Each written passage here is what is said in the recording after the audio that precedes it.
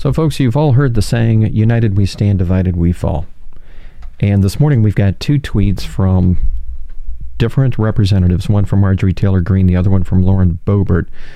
And I've got some other things that I want to talk about in addition to that basically illustrate how we're on a divided we fall path in our democracy right now. So this morning, Marjorie Taylor Greene came out and said that Kyle Rittenhouse is more of a man than the pundits and blue check marks that claim he/him in their profiles that are attacking Kyle and defending a monster who sexually assaults children. History won't be kind to the evil left, neither will eternity, she goes on to say.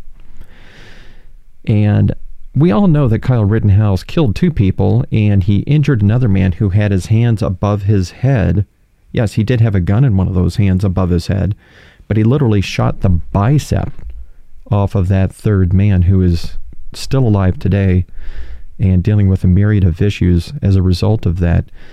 But to say that Kyle Rittenhouse is more of a man because of what he did is just insane.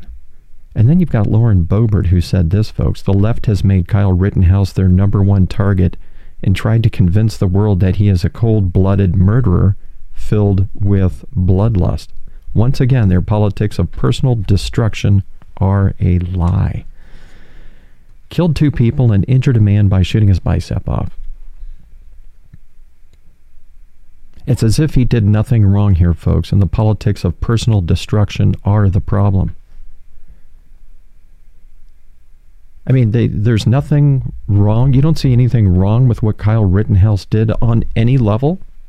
On any level? And, I mean, it's just crazy here. The man that he actually shot and wounded approached him shortly after the other two guys were shot. And, again, his hands were in the air and he began to move toward Rittenhouse, who then fired one shot, hitting him in the arm, according to the complaint. He had a hat on that said paramedic at the time. His goal was, during that protest, was to provide medical care to anyone who needed it.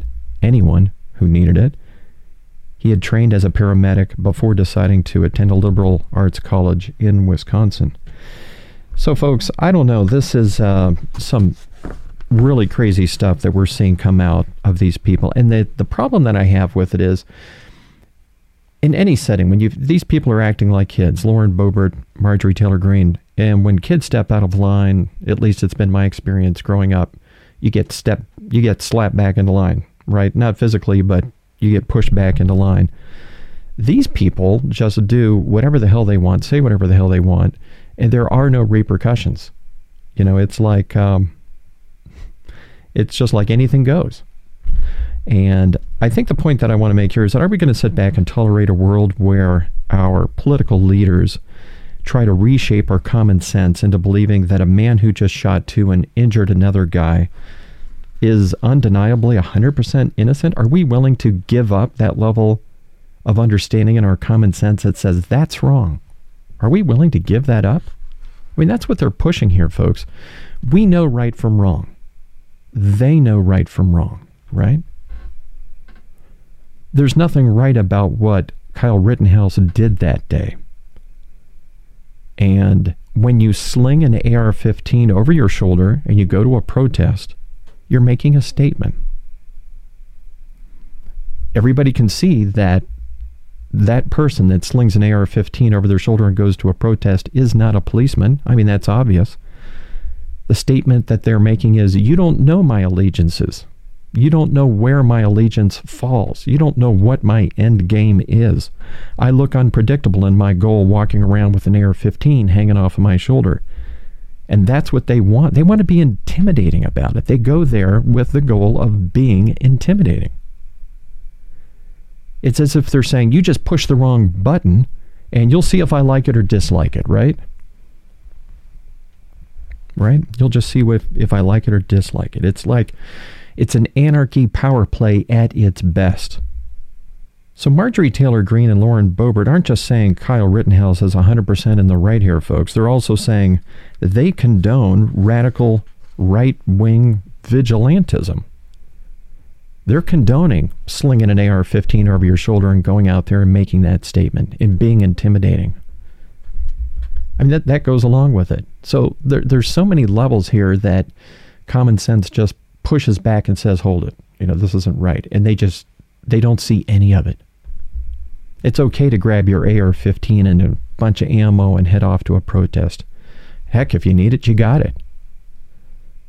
The shocking thing to me about all of this is that they see absolutely nothing wrong with it. A lot of people voted for Biden because he was the calm hand, as we know, right? Compared to Donald Trump.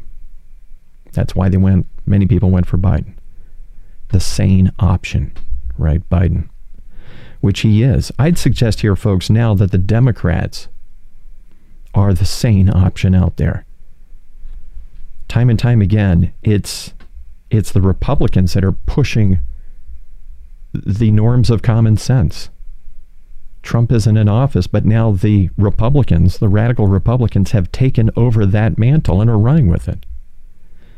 Today's Republicans are radical, out of control, and this is evidence of that. Marjorie Taylor Greene and Lauren Boebert are pure evidence of that. The problem isn't just Trump now. It's a whole cadre of Republicans like Marjorie Taylor Greene and Lauren Boebert and Paul Gosar as well in the mix. And as you know, Paul Gosar just tweeted a comical, right, quote-unquote comical representation of killing Alexandria Ocasio-Cortez in attacking Joe Biden. That's comical to them, right? Just laugh it off. And have we seen any Republicans stand up and at least say it's wrong and maybe even childish? Absolutely not. Absolutely not. The problem here is that radical Republicans have lost their way and their sanity along with it. And the Daily Beast today, folks, said that, and so now McCarthy has a faction of rabid Republicans who want to punish their colleagues because they voted for a bill that Senate Majority Leader Mitch McConnell and 18 other Senate Republicans supported, all while the GOP conference gives Paul Gosar a pass. So they won't say anything bad about what Paul Gosar did, but are willing to terrorize 18 other Senate Republicans who voted for an infrastructure bill. I mean, where's the common sense in this? Where has it gone? I mean, until we can look at this collectively and say, that's a problem. That thinking is a problem. Until we can do that, until we can look at Marjorie Taylor Greene and Lauren Boebert and say, what they just tweeted this morning, that's a problem. Until we can look at that and say that, folks, I'm afraid to say that we're going to have a divided we fall democracy here on our hands. So thanks for tuning in, folks. I want to thank you for joining me, and until next time. This flash briefing was brought to you by the Rusted Culture Podcast, and you can find us on iTunes, Stitcher, TuneIn, Spotify, and Google Play, or wherever you find your podcast. Thanks for listening.